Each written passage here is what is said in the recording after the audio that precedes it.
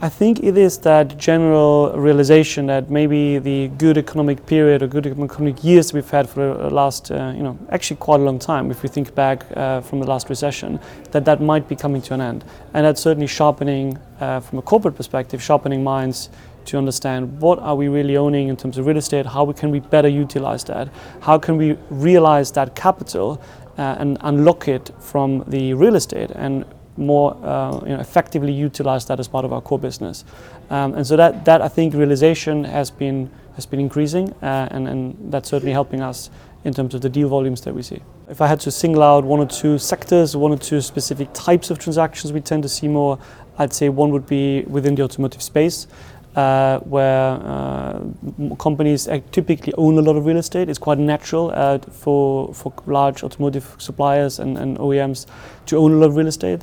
And that is of course a relatively cyclical industry, so and it's quite a leading industry as well. So there we see more transaction volume, and then from a second perspective, I'd say private equity companies. That's a model that is lagging a little bit behind the US. In Europe, where comparing it to the US now, it is very, very typical, very standard to consider sale and leaseback as part of an M&A transaction, private equity transaction. That awareness is increasing in Europe as well, so we're seeing more deal flow from that direction.